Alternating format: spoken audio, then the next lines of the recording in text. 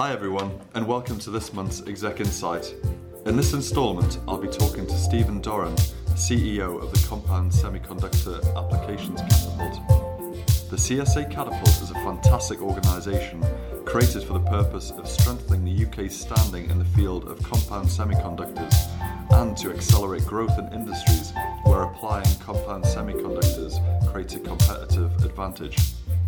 In this episode, I spoke to the Catapult CEO, Stephen Doran, about the strength of UK engineering, the value of early-stage education in science and engineering, and the importance of intellectual property. Stephen Doran has some ambitious plans for the organisation, many of which are already starting to see an impact across the UK.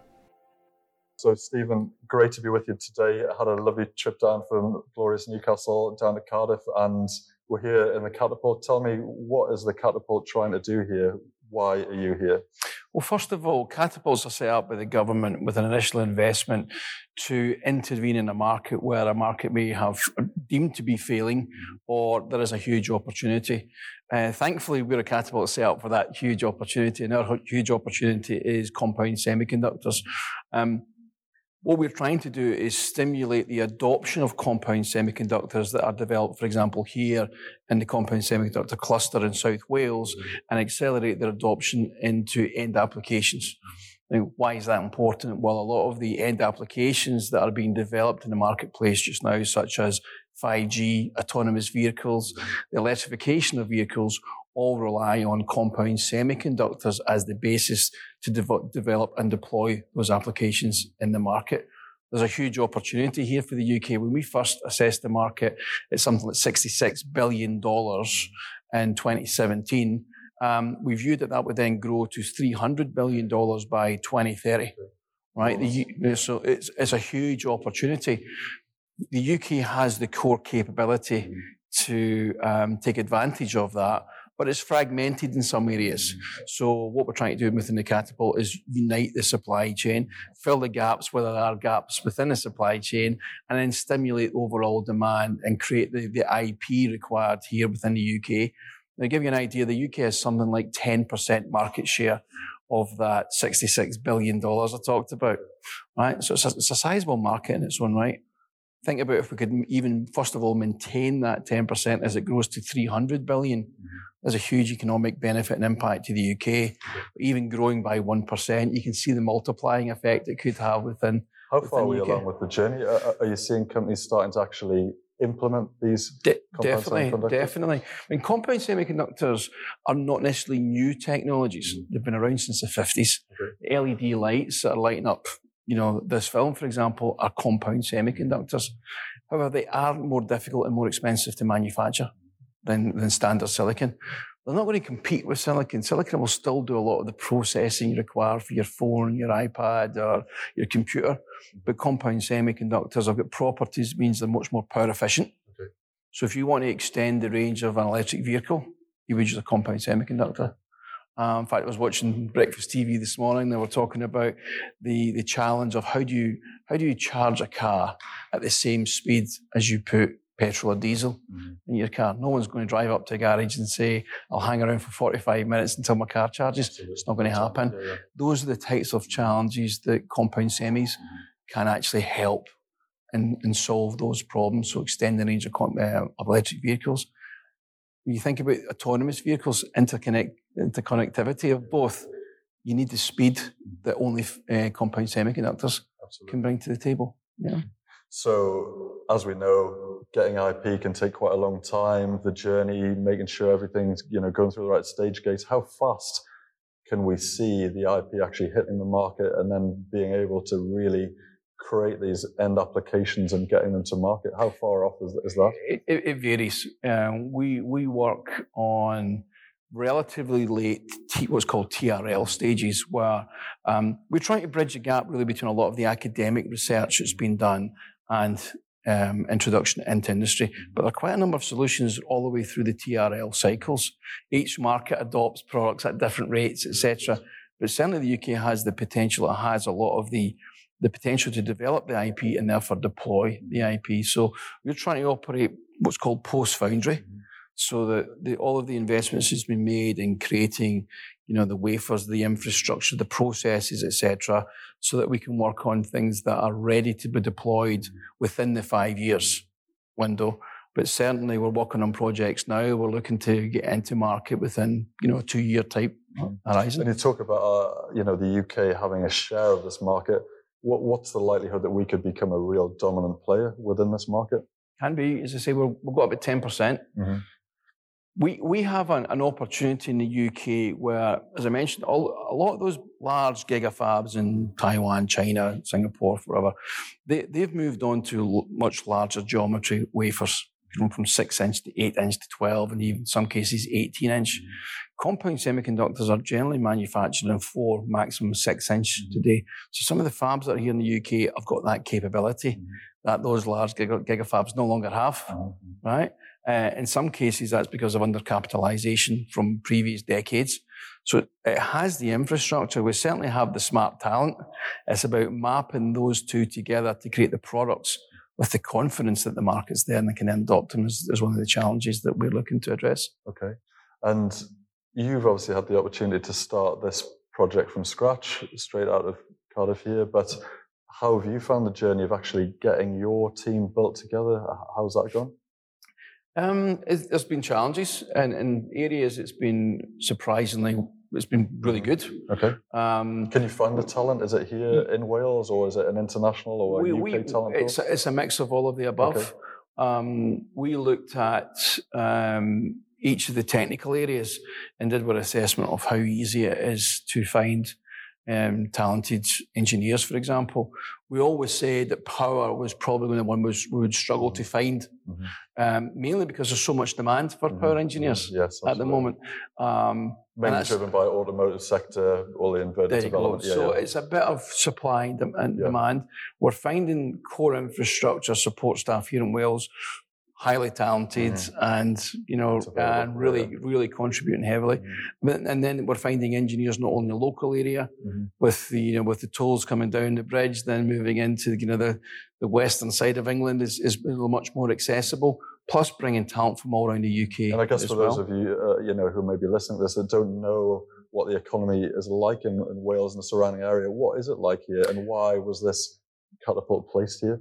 Well, it was placed here because there's been a lot of investment. It's called CS Connected as a brand, right? But CS Connected as a brand is looking at all of the elements of the supply chain. So there's been investment because there's been historical semiconductor industries here in the UK. I could start from, if you take IQE in the local area, who build the epitaxial layer on top of a wafer. You then got Newport Wafer Fab, who could then do the processing of that wafer. You could then go to companies like Microsemi, Microchip, who then do the packaging of the die themselves. All manufactured by equipment that's made by SPTS Technologies, that are all in the local area, supported by, world-leading universities such as Cardiff University, Swansea University, even into Bristol and other local areas. So there is that network, and what we're trying to do through CS Connected and the investments that's been placed by not only the UK government, but Welsh government, is connect all that together so we can accelerate into the end markets. And I see in the UK some sectors are better connected than others. Do you feel as though your sector is connected and working properly? There are still some challenges. I think when I look locally in South Wales, very connected, and that's much to do with the companies that here themselves that have created this CS Connected brand to bring them all together, so we can understand, where the demand is and how we can, help each other grow. If I look across the UK, you see sometimes different stories. You see the power market is very well formed. Yes. But it's taken about a decade to form that market, and whether it's trade bodies that have helped bring that market together, very good, concise, clear roadmaps for companies to be involved in and help develop, that you're seeing now come to the fore with, electric vehicles, as an example. You see clusters of photonics excellence in Scotland, as well as the southwest of England. And RF and microwave is probably more spread around the UK because a lot of those companies were born out of former defence companies through radar acquisitions, etc. So we see quite a bit of different levels of maturity, different levels of formation, and what we're trying to do is start to bring those communities together a lot clearer. Okay. And What would success look like for you with the Catapult? And actually, let's think Catapult and the wider supply chain. What would success look like? Our role, broad terms, is to create the maximum economic impact. You could measure economic impact through a number of different measures, but for me, it's about creating sustainable, high-value jobs. We've looked at our plan to try and create, I think it's 1,000 jobs across the UK within 5 years. It's high-value jobs, because every high-value job has a knock-on impact in the local and the UK economy. So that's one of the KPIs that's on this Catapult. But we'll measure our success to the success of the companies. This is probably, goes against my competitive ethos, being a former footballer. But what we're trying to do is make sure that we're not doing what's right for the Catapult as such. We're doing what's right for the UK economy and the businesses that sit within that UK economy. So our measures of success will either be driven through measures of success to see jobs in other companies, profitability, new applications, lots of different ways to measure it. And I know you're passionate about getting good people into jobs and the talent. In terms of getting the right people coming through university, do you think we're seeing the right people going through, let's go back a stage, actually right from A-level through to GCSE, through university into working for your business or working for part of the supply chain? Is it working properly? Are we getting the right people coming through? So the people are coming through are the right people. Okay. So the people coming through the pipeline are very talented people. The issue we have is if we look at the projections that's required in market growth, there will be a deficit of talent between what we need and what we have now, and what we need in the future. So everyone talks about deficit of talent. How big is the deficit of talent?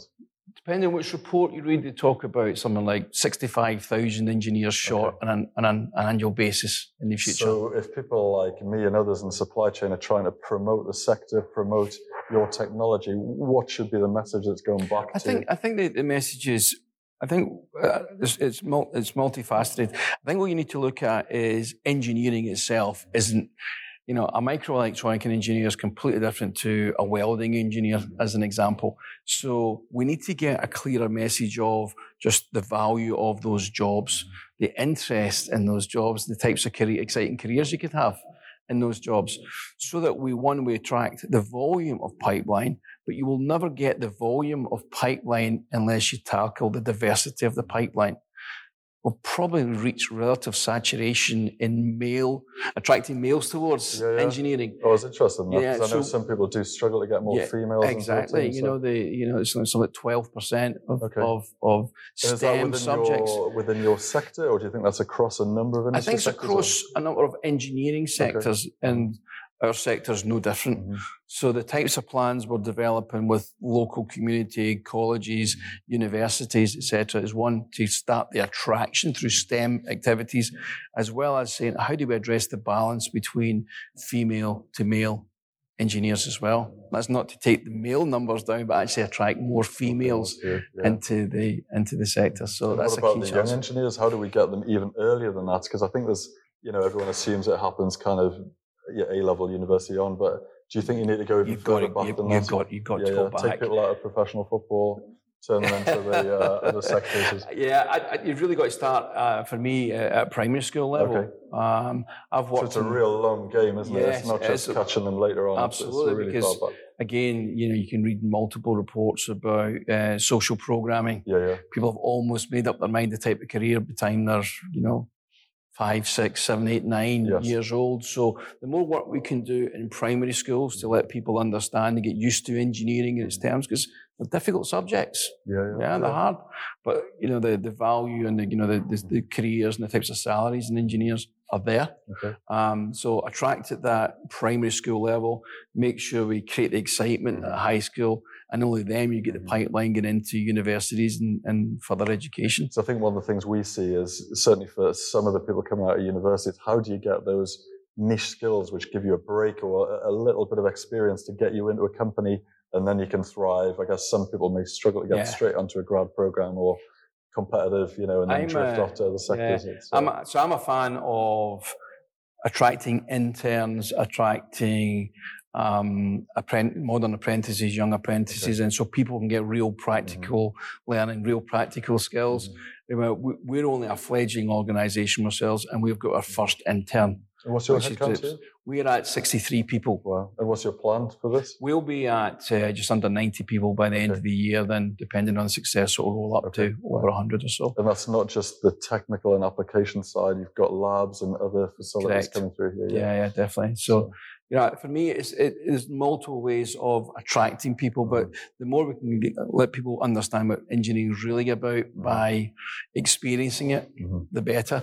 And one of the reasons we'll set up the facility is to attract people into this facility so you can really see what this type of environment can offer people. Very exciting. Yeah. Looking ahead, obviously you're very focused on your catapult, and there's multiple catapults with different focuses in the UK. Point. What do you feel about UK industry going forward, say the next 5 years?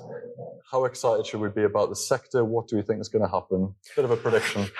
Bit of a prediction. Well, I think what we need to look at is more cross-sector interaction.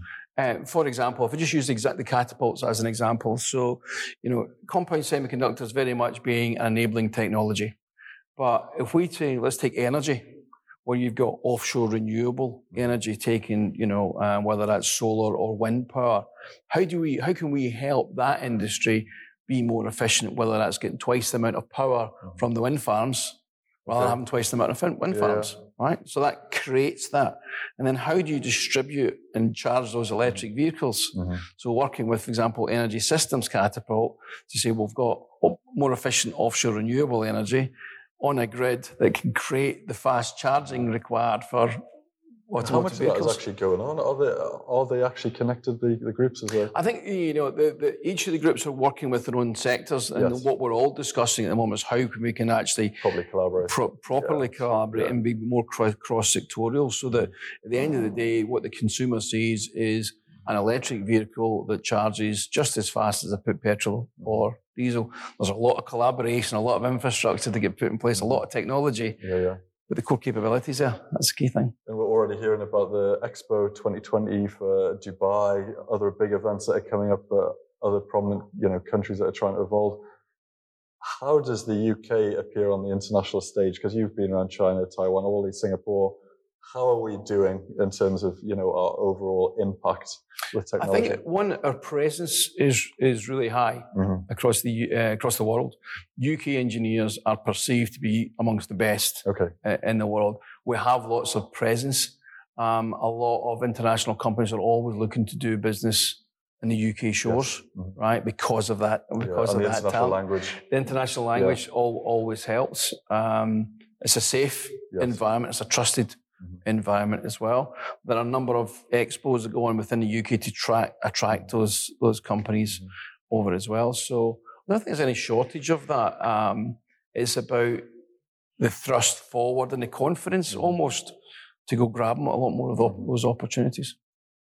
You may not want to answer this, but do you think that, if you were to look at UK chief execs, do you think there's any opportunity within any of our skill sets at a strategic level to either be developed so that we can either better capitalize on IP or be more effective with the supply chain, not with any individuals, but do you think there's anything we can do with our more senior talent to really...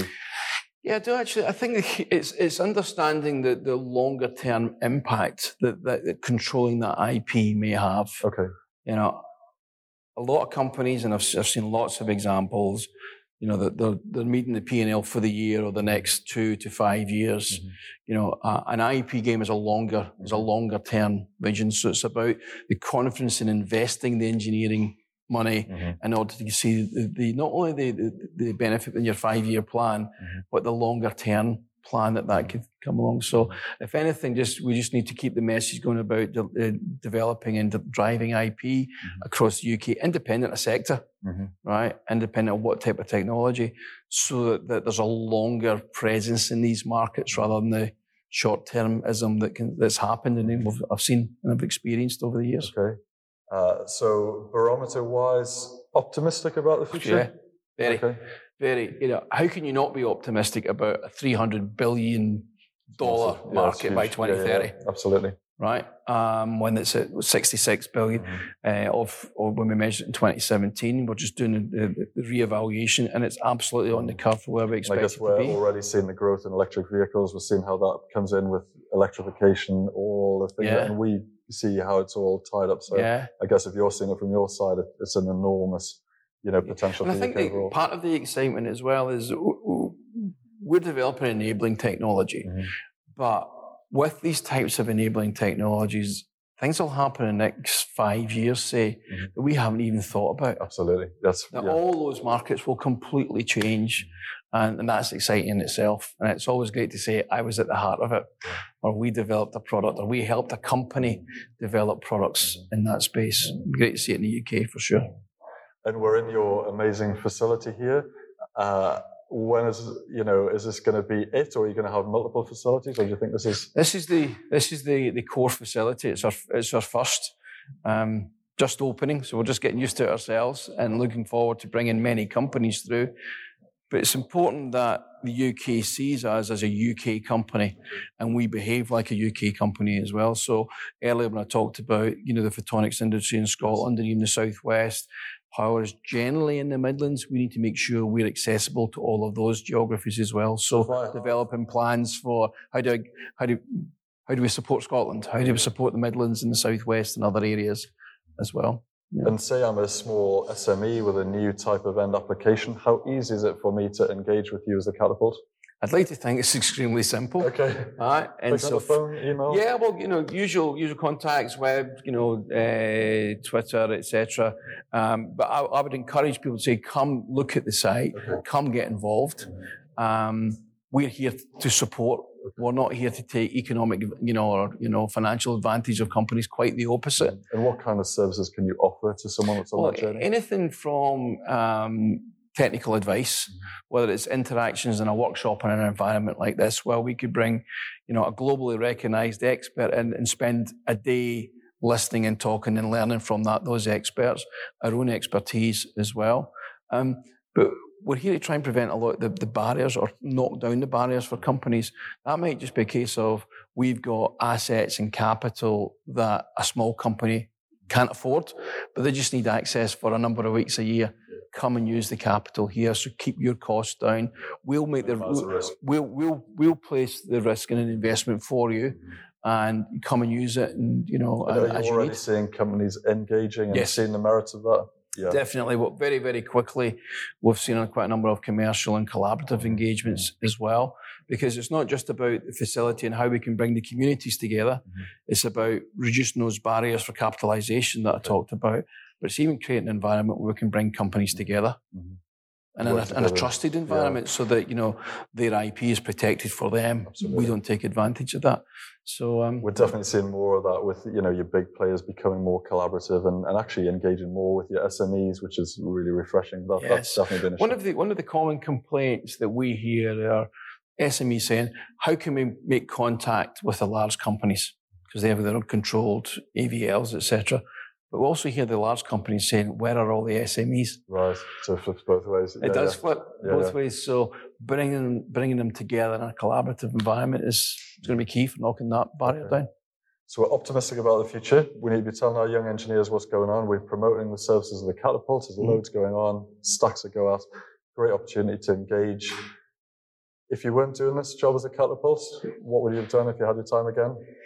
I'd like to think I'd made it to football, but I'm not so sure given what I see on the football pitch these days. I've always been an engineer at heart. I would have been some form of engineer. Arguably, I've been a failed engineer as well, because when I see some of the talent we've got in the Catapult, and I've worked across my career with a lot more talented engineers than I ever was. But I'd be doing something entrepreneurial like this. I've had a long career so far. I've seen many of the products I've helped develop in the marketplace, and there's a real buzz you get out of being able to walk into a shop and say, I was involved with that product. Exactly. So I'll still be doing that. Hey, Stephen, it's been delightful to meet you, and I look forward to hearing the rest of the journey. Thanks so much. Take care. Bye-bye. Thanks for listening to this week's podcast, and I hope you gained some insight from Stephen on the future of engineering in the UK. Jackson Hogg is an absolute talent management partner specialising in the engineering, manufacturing and technology sectors in the UK, USA and Germany. To find out more about our full suite of services, please visit our website at www.jacksonhogg.com. If you enjoyed this podcast, please rate us on the iTunes store so that we can reach more people around the world.